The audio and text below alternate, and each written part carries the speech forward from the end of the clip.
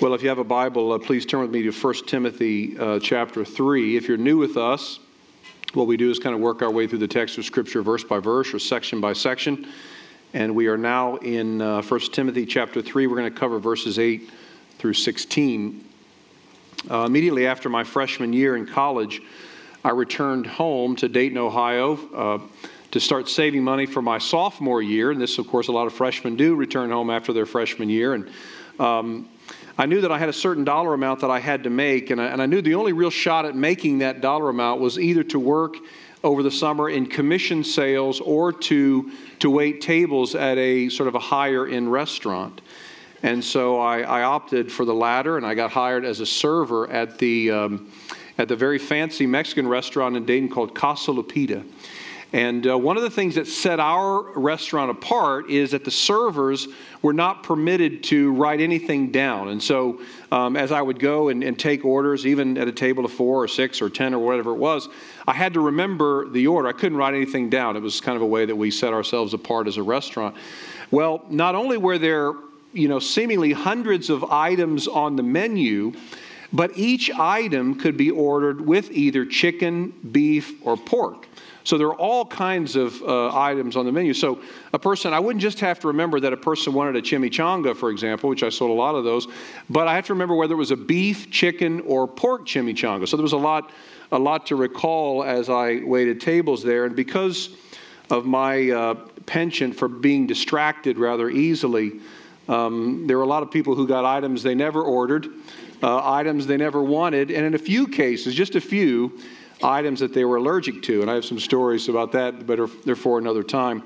I learned, though, when I was working in this restaurant, I learned a new phrase that I'd never heard before. And that is if a server was really behind and had multiple tables that needed drinks or food or whatever it is, he or she would say, "I'm in the weeds. I'm in the weeds. Will you help me?" If you've worked in a restaurant, you've undoubtedly heard this. It was the first time I'd ever heard that phrase.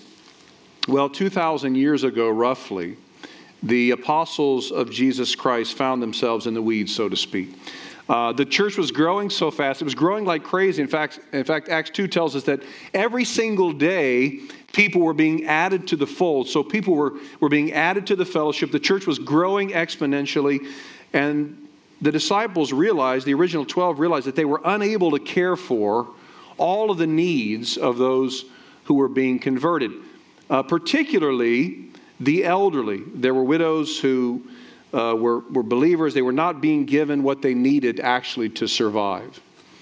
And so under the prompting of the Holy Spirit, the disciples said in Acts chapter 6, verse 2, "It is not right that we should give up preaching the word of God to serve tables." So what was their solution? They have people coming to faith. They're unable to provide for the real, tangible, physical needs of the people. They say, well, what we need to do is we're going to ask the people, the congregation, the members, we might say, if we're to sort of make it current, to set forth before us, to bring before us men of good reputations that we will in fact appoint as servants, as deacons in the church. That was their solution on how they might care for the physical needs that had arisen. These were the first deacons in the church. The Greek word for deacon, diakonos, it means server. And the verb form of that, diakoneo, means to serve. While the pastors and elders devoted themselves to the ministry of the word and to shepherding the flock, the deacons served the congregation by taking care, again, of whatever physical needs came up. So we're in the 9th week of our study in 1 Timothy, and we're trying to understand this letter by Paul to Timothy, who was ministering to the church at Ephesus. We're in the 9th week, and again, we want to look at the literary context, what type of literature it is, look at the cultural context, the historical context. And this morning, we're going to look at the qualifications of a deacon. In other words, those who would serve the church. What are they supposed to be like, and how are they supposed to serve? And then we're going to move on beyond that, and it's going to be certainly, hopefully, a look at the Scriptures, a message that's relevant, not just for those who are aspiring to this role of deacon. So let me begin by reading 1 Timothy chapter 3, verses 8 through 10. The text reads like this. Deacons, likewise, must be dignified, not double-tongued, not addicted to much wine, not greedy for dishonest gain. They must hold the mystery of the faith with a clear conscience. And let them also be tested first, and then let them serve as deacons if they prove themselves blameless. So Paul begins this section by saying, deacons likewise. In other words, he's drawing out the similarities between the elder qualifications that we looked at last week and the qualifications for a deacon. And some of the qualifications, as we're going to see, are actually very similar. In fact, some of the wording is almost the exact same. For example, the phrase dignified that we see right away, must be dignified, deacons must be dignified. It's very similar to the elder qualification of respectable. Like elders, deacons are to be people of the highest integrity. Not perfect, of course, but they're supposed to be people of high integrity that are recognized as such by those in the congregation. Not double-tongued. In other words, they don't say one thing to one person and then walk away and say something different, perhaps even something opposite to another person. They're not addicted to much wine. This resembles the elder characteristic, not a drunkard. If a deacon enjoys alcohol, he must consume it in moderation. Not greedy for dishonest gain. That is similar to the elder qualification, not a lover of money. This is not what motivates the deacon. This is not what he wakes up in the morning thinking about, how can I make more money? But in fact, how can I serve the church? So not greedy for dishonest gain. As we'll see in a moment, there are some differences. There's some differences between these two lists. And that's because the elders and deacons have very different roles. The elders commissioned with the task of leading the church. Well, here's an example of this. Nowhere is a deacon in this list required to be able to teach, like an elder is.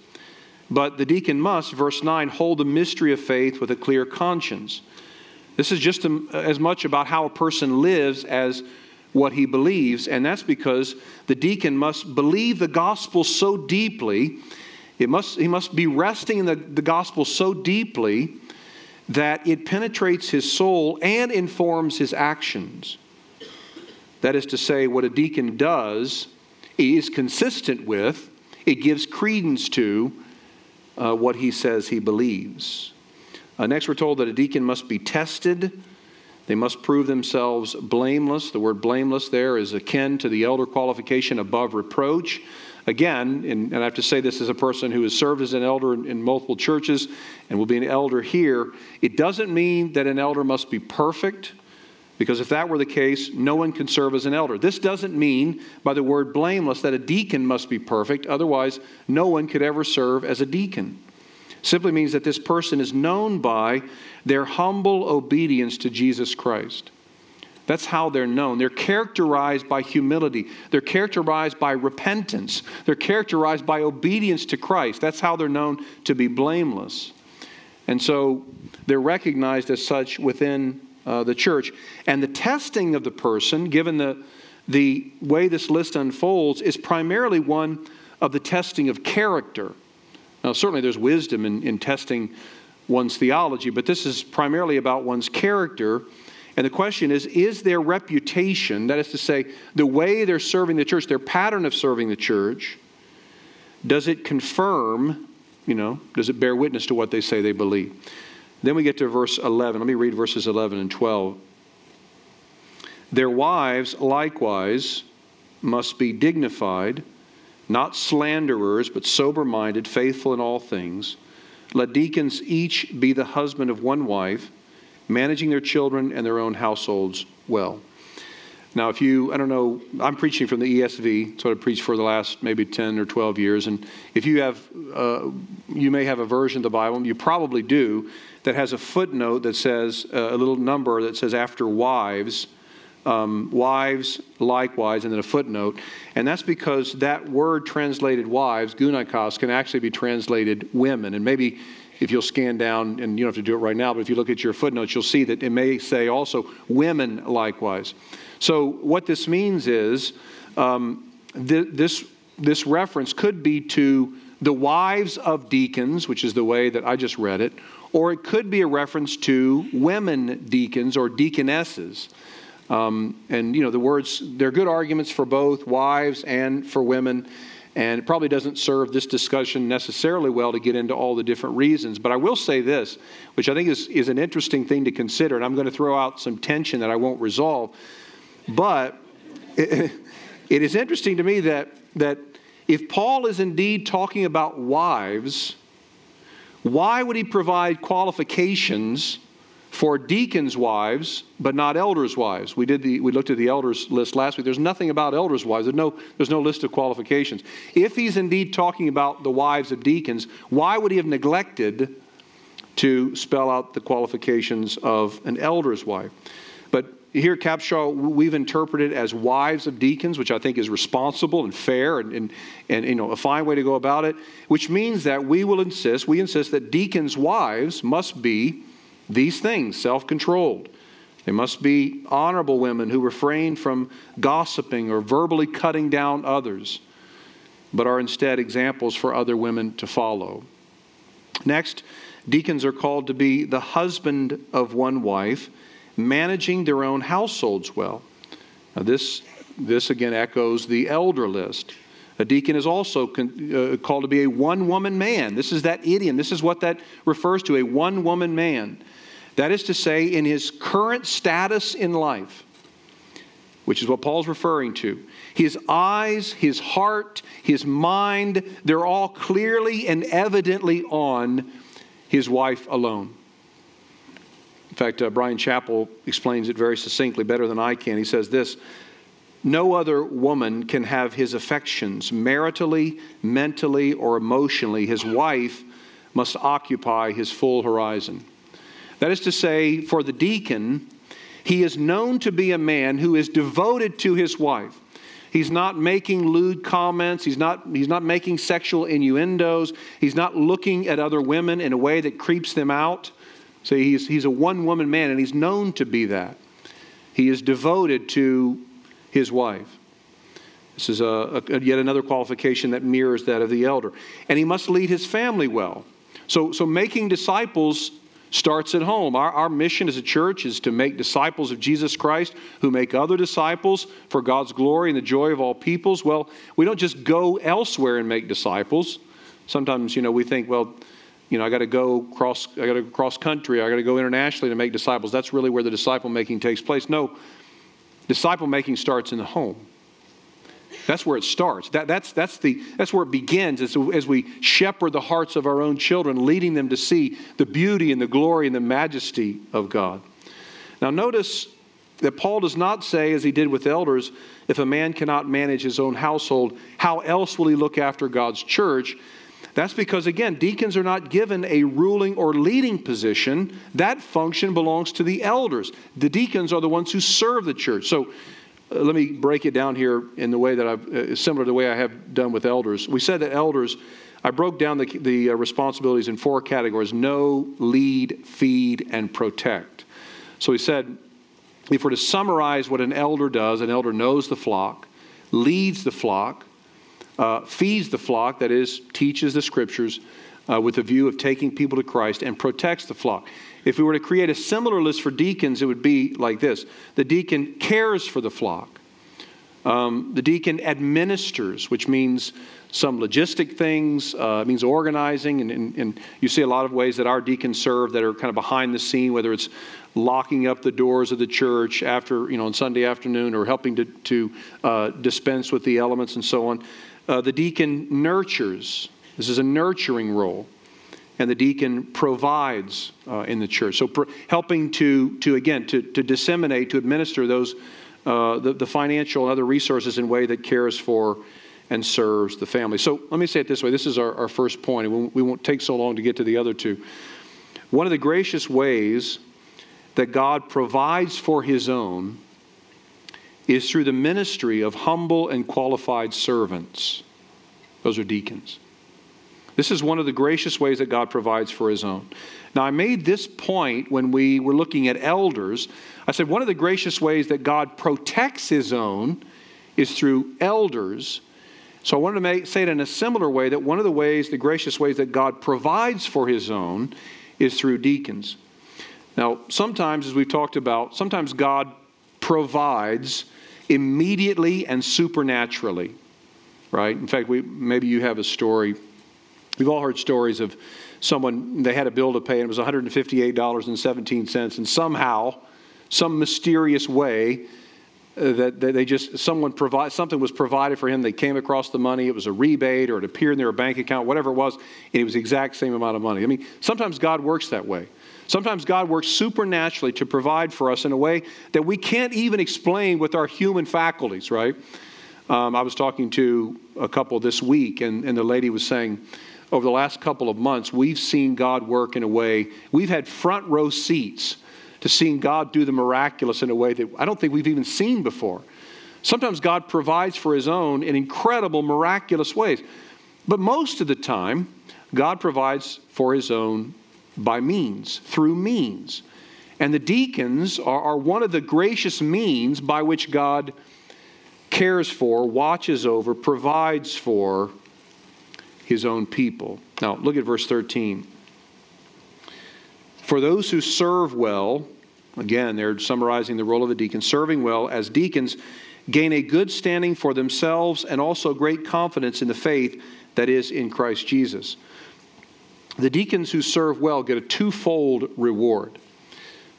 They gain good standing for themselves. This is the horizontal benefit, so to speak. The people in the church, they recognize them as servants, and they honor them as servants. They respect them, so they gain influence in a healthy way in the church. And this is the way that it is, by the way, here at Capshaw. I've had lunch with several deacons. I've been in deacons' meetings. I've been in the homes of deacons. And these are men who are worthy of respect. They are rightly respected. I know that you respect them. They serve this church very, very well. I mean, I'm so grateful for the work of our deacons. They're outstanding. And so the horizontal benefit of that Paul's talking about here is they then gain the respect of the believing community. Now, there's another aspect of this that Paul brings to us, and that is there's a vertical benefit. They also gain great confidence in their own faith.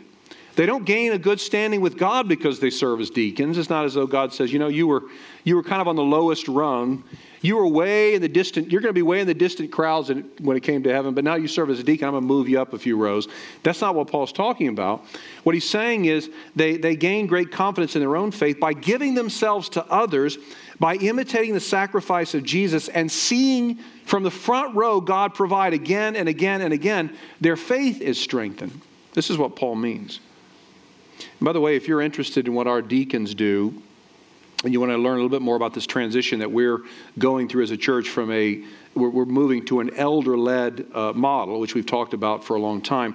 But if you want to know what our deacons do specifically and the difference between deacons and elders, we'll have another Q&A this Wednesday night at 6:30. So you're more than welcome to join us. That's for all the church if you want to come out for that. Now, why is it so important, though, that God would spell out these roles with such clarity? I mean, why does it really matter that much? Well, the church, when loving and serving the way that God has designed, actually gives the world a window into God's love. Look at verses 14 and 15.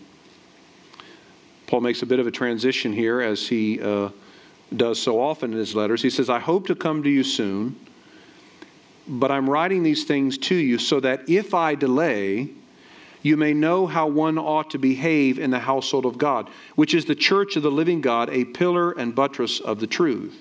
I want to pause there. We don't know where Paul was exactly at this time. He's somewhere in Macedonia, which is this huge region, so he's really nowhere close to Ephesus at this point. And the two, Timothy and Paul, were separated by the Aegean Sea, so even if he wanted to get there, it wasn't a quick sort of jaunt. It would take a while to get there. He doesn't know if he's going to be able to make it back to Ephesus and to see Timothy, but he wants Timothy to know that, and the church to know, there's a certain way that people ought to behave. There's a certain way people ought to live who are part of the church, which is the household of God. If you've been a Christian for more than a week or two, you've undoubtedly heard, and you know, that the church is not a building, right? So if something happened to this beautiful building, if it burned down, heaven forbid, the church, Capshaw Baptist, would still exist in its entirety. The church will still exist. This is simply a place that we, the church, meet. right? So the church is not a place we go. It's not a building that we sit in. The church is, in fact, who we are, right? It's an identity. It's who we are. It's a group of people, and the Bible uses a number of metaphors to describe that group of people, from a building, a body. Here, Paul says that we are the household of God. In other words, we're a family. The church is first family. A few years after my parents were divorced, I went back to see my father at Christmas time, about 300 miles from where we lived, and I remember we were sitting down, and I'll never forget this. There's some of those things that are just kind of etched in your memory. And I remember my father, and he didn't have a job at the time, was all over the place, and very anti-establishment, anti-government, anti-everything. But I remember him putting his hands on my face, and I can almost feel it even. Put his hands on my face, and he said, "Don't ever call another man dad." Now, it's perhaps a selfish request, but to my dad, he had always, these sayings that, blood is thicker than water, and those sorts of things. Even though, he had abandoned us, he still had this sort of value that he considered family as sort of the highest thing. But Paul actually says that the church is the household of God. As believers, we are sons and daughters of God. We are siblings, Christian siblings of one another, in a way that actually trumps our unbelieving biological family. So we're brothers and sisters in Christ, the household of God. Paul says the church is the truest form of family. And then Paul says that we are a pillar and buttress of the truth. Pillars are what hold up the roof, and buttresses are what secure the pillars. We looked at I think I showed a picture a few weeks ago of the temple of Artemis, the temple of Diana there in first century Ephesus, and you saw there are 100 round pillars that hold this incredible roof up in the air, directing attention to the glory of Artemis or Diana. Well, if pillars and buttresses in a physical building serve to hold up the roof, setting it apart from other buildings, then what does the church do? If it is the pillar and buttress of the truth, well, it holds high the truth, which is the gospel of Jesus Christ. That's what the church does. John Stott says it this way: the purpose of pillars is not only to hold the roof firm, but to thrust it high so that it can be clearly seen even from a distance. Just so the church holds the truth aloft so that it is seen and admired from the world. Simply put, the church displays, the church elevates and shines a light on the pure gospel of Jesus Christ. And I'll make it very practical. As we, as brothers and sisters in Christ, we as siblings love each other and forgive each other and serve each other and give ourselves to each other, we then give a watching world a picture of the sort of sacrifice that Christ has displayed for us. Here's the second point. Our obedience to Christ's commands serves as a witness to the power of God and the gospel. Our obedience to Christ's commands serves as a witness to the power of God and the gospel. Now, clearly there are plenty of reasons to obey God in the Scriptures. We see all kinds of reasons. And if we want to boil it down to its most fundamental level, we obey God because He's God and we're not. He's the creator, we are the created. So when God speaks, He speaks with ultimate authority. So there are a lot of reasons that we obey God. But it seems to me that one of the chief reasons in the New Testament that Jesus and the apostles continue to give for us obeying God is the credence it gives to the gospel and the power of God. I'll give you a couple of examples. Matthew 5:16, Jesus says, "Let your light shine before others so they may see your good works and give glory to your Father who is in heaven." Our obedience pointing to the goodness and glory of God. The Apostle Peter says this: "Keep your conduct among the Gentiles honorable so that they may see your good deeds and what? Glorify God on the day of visitation." Finally, Paul says, whatever happens, conduct yourselves in a manner worthy of the gospel of Christ. These kind of echo what Paul is saying in 1 Timothy. What Paul is saying is those in the church, when he says those in the church ought to behave a certain way, he's saying those who have been bought with a price, Those who have been forgiven by grace alone, through faith alone in Christ alone, those who have been made new and indwelled by the Holy Spirit, they ought to live in such a way that it brings credit to the gospel by which they were saved, rather than bringing the gospel into disrepute, which was how the people in Ephesus, many of them, were living. By the way that we live, we either showcase the power of the gospel and give evidence of the transforming power of redemption, or we discredit the gospel. Now, as I said a couple of weeks ago, because the gospel is news, right, it's an announcement, it can't simply be lived out. Right? People say, well, in St. Francis of Assisi, and people don't know if he actually wrote this or not, but preach the gospel and if necessary, use words. Well, that's not really the way it works. You actually have to proclaim, announce, declare the gospel. But that, even saying that, if what we're saying does not match up with the way that we're living, then we do not hold up the truth like pillars, but instead we suffocate the gospel. We serve as a hindrance to it. Now, here's where this gets really, really interesting. It's hard to forgive others, isn't it, when they've really wronged you? It's hard. It's hard to love people who are very difficult to love. Maybe you have somebody in your mind right now. You have a face in your mind of someone who's very, very hard for you to love. It's hard to obey those difficult commands. So what does Paul do? He doesn't simply give us the reason, but he gives us the motivation, which I think is so rich. He says in verse 16a, "Great indeed, we confess, is the mystery of godliness." Now, a couple of points of clarification here. When we think about mystery, we tend to think of something beyond our figuring out, right?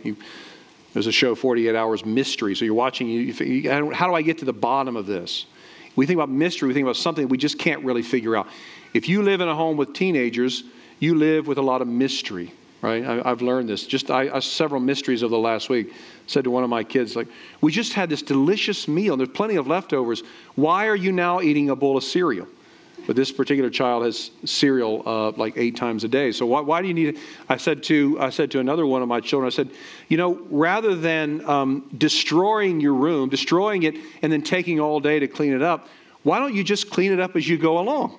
To me, that's a mystery. Why would you just turn it upside down and then spend all day? Why not just clean it up as you go along?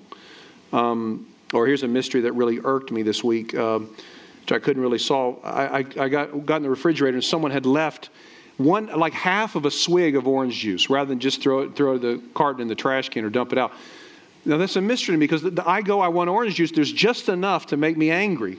There's enough there that I can drink, but there's not enough to actually have with breakfast. That was a mystery to me. A mystery that I've always dealt with when it comes to my wife is, why do you want to go to Target if we have nothing that we need to buy? But she likes to go to Target and walk around. I said, to me, that's a mystery. I don't understand that. If I go to Target, I want to have my list. I want to get what's on my list. I want to get out of there as soon as I can. I don't want to walk around, but this is a mystery. See, there are things that we look at as mystery, and a mystery in the way that we view it as things we can't understand or figure out. But in the New Testament way of thinking, a mystery is not something that no one can understand, but instead something that was unknown for a long period of time but has now been revealed. That's a biblical mystery. There are mysteries that have been previously hidden but now have been revealed. He's talking about here the mystery of godliness. Here's the second clarification. When we think about the word godliness, we tend to think about a way of living. And sometimes in the Bible, this is what godliness refers to. But here, it's actually talking about a deposit of information. In other words, the godliness that Paul talks about is the content of revealed truth, which for a long time was a mystery. It was undisclosed, but now it has been disclosed in God's plan of redemption. And the mystery is the identity of Jesus Christ. That's the mystery. And what follows then is a hymn, a first century hymn that spells out the details of that mystery. Look at the last part of verse 16. 16 says, "Great indeed we confess is the mystery of godliness." And then he explains what that mystery is. He was manifested in the flesh, vindicated by the Spirit, seen by angels, proclaimed among the nations, believed on in the world, taken up to glory. He was manifested in the flesh. This is a reference to the incarnation of Jesus Christ. Jesus set aside all of his divine rights, never ceasing to be God, set aside all of his divine rights, left the perfect confines of heaven to come to the filth of an animal stable, to be beaten, spat upon, rejected, and ultimately crucified. Why? So that we could be forgiven. This is part of the mystery here. Paul goes on to say, he was vindicated in the Spirit. This is a reference to the resurrection. The central doctrine of the Christian faith. While this human jury judged him to be a liar and a false teacher, a fraud, by the resurrection, the power of the Spirit, Jesus proved that he was indeed who he said he was. He lived a perfect life of complete righteousness. Next, he was seen by angels. This is an affirmation of the real bodily resurrection of Jesus. The angels were at the empty tomb telling the disciples that Jesus was no longer there. Why are you looking for him here? He's not here. Don't you remember what he said? He'd been raised from the dead. He was proclaimed among the nations, believed on in the world. These statements refer to the period of the early apostolic history when the news of Jesus' death and resurrection, it was proclaimed throughout the nations of the known world. And finally, he was taken up to glory. This, of course, is an acknowledgement of the ascension of Jesus. Now, what is Paul doing here? This is so important. This is going to be important for us as believers, as parents, as friends, as co-workers. What is Paul doing?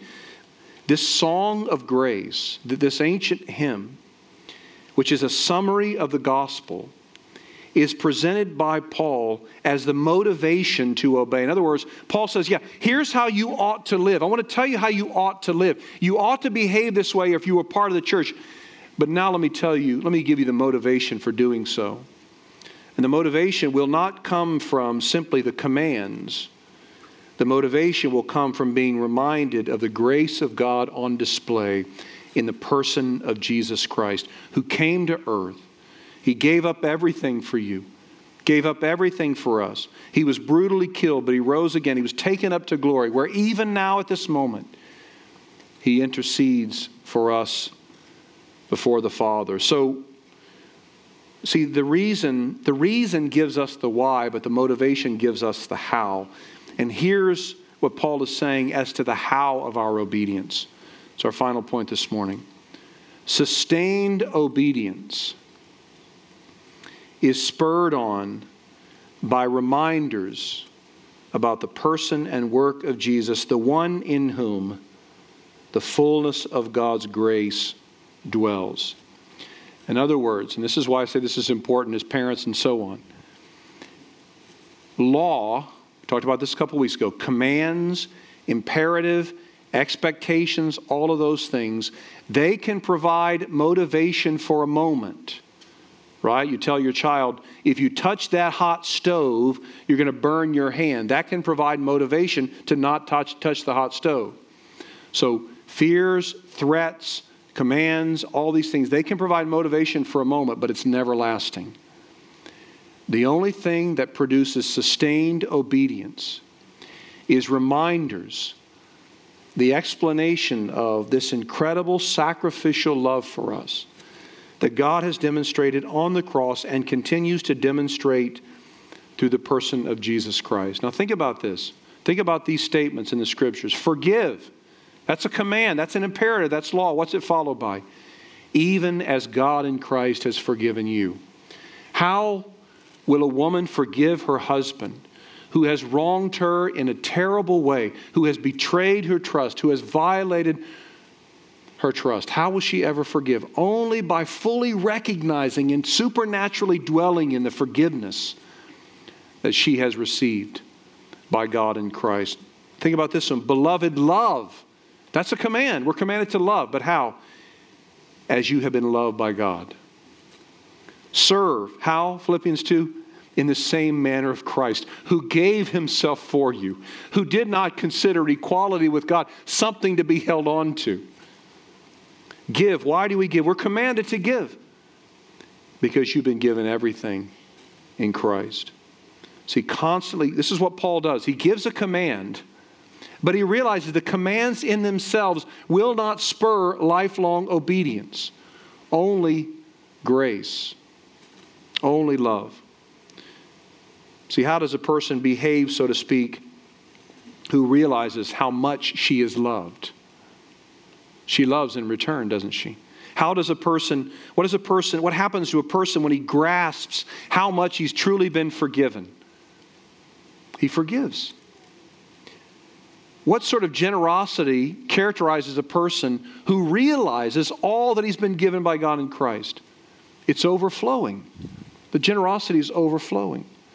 Our motivation to do hard things will only come as we dwell in God's love for us in Christ, which is captured by Paul in this beautiful hymn or confession. It is grace, being loved when we don't deserve it, that stirs our hearts to love. The giving of grace is what motivates people to change. It's the only thing. Love is the only thing that motivates people to change at the heart level, beyond conformity, beyond compliance, but actually a heart level. And I have so many favorite illustrations of this and stories I love to tell. Let me just tell you one. I shared this with our staff this week. Last year, October of 2017, I was preaching in South Africa. And on one Sunday, I preached in an urban setting, in fact, in Pretoria, which is a big city. And then I got in a car and I rushed to preach at a very rural setting, a rural village out in the middle of nowhere in South Africa. And I'm in this village and just had preached and was walking around with the village host.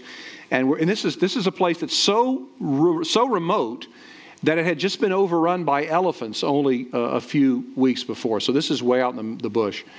So I'm walking with the host, and he shows me this beautiful garden. I mean, it's just stunning. This is in the heat of South Africa. There's this beautiful garden, and he says to me, he said, if I would have shown you this garden only a year and a half ago, you wouldn't believe it. It was nothing. It was a wasteland. It was dirt. It was hard soil with nothing on it. I said, what happened? He said, well, about a year and a half ago, the leader of the village administrator had said to every single person in the village, you must take a time slot. Every single person must work the garden. And it was mandated. It was legislated. Every person had a time slot. He said the garden went to complete waste. Nobody did it.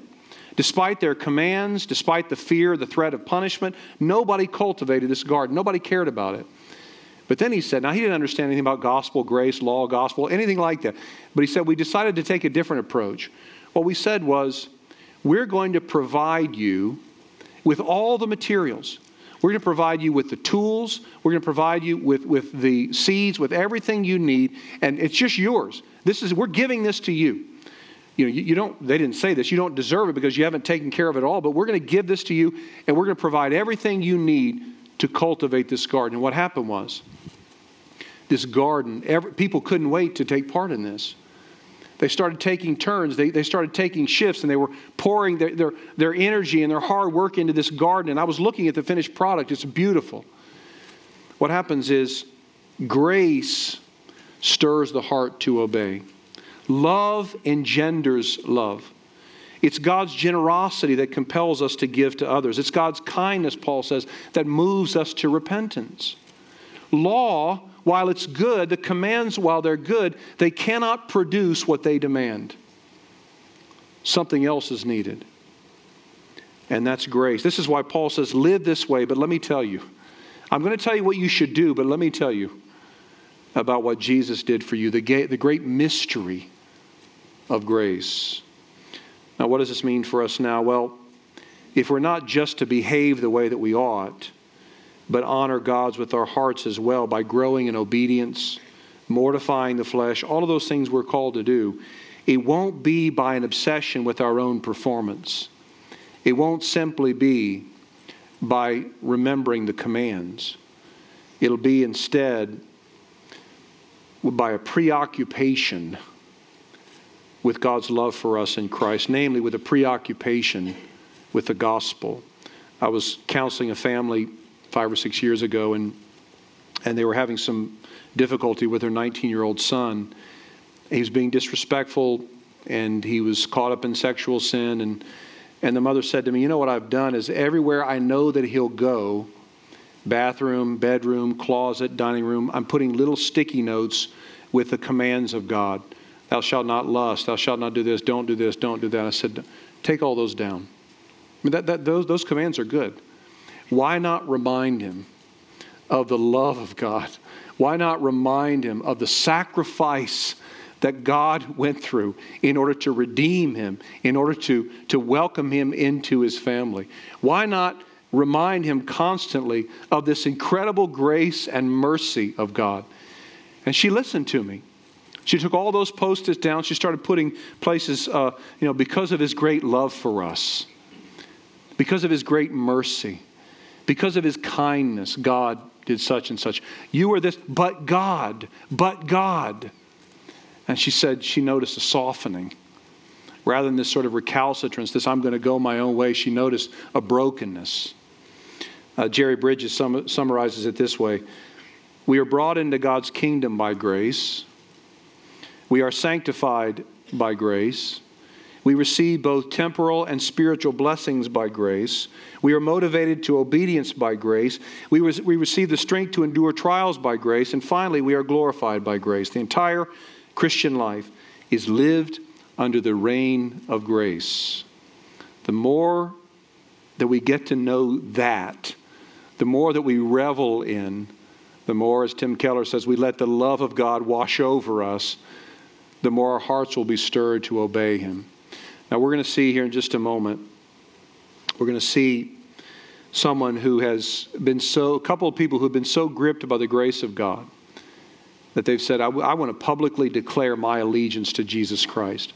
I want to show the whole world. I want to show my church family. I want to identify with Jesus Christ in his death, his burial, and resurrection. What we need, and what we're going to see by these testimonies, these very tangible demonstrations, we need to revel in Christ's completed work for us. He lived so that we could have life to the fullest. He died so that we could be reconciled to God. He rose again for our justification. He is alive even now. He's alive even now, interceding for us at the Father's right hand. And what we need to do is believe that. But that takes the power of God to believe. And if you're here this morning and you've made a profession of faith, but you've never been baptized, think about this. God has done everything for you. He loves you. He cares for you. He has brought you into his family. He has provided a place for you at his table. Why not follow through in the step of obedience? Maybe you're here this morning and you've made a profession of faith. Maybe you've been in church for years, maybe decades. Maybe you've been in church for 50 years.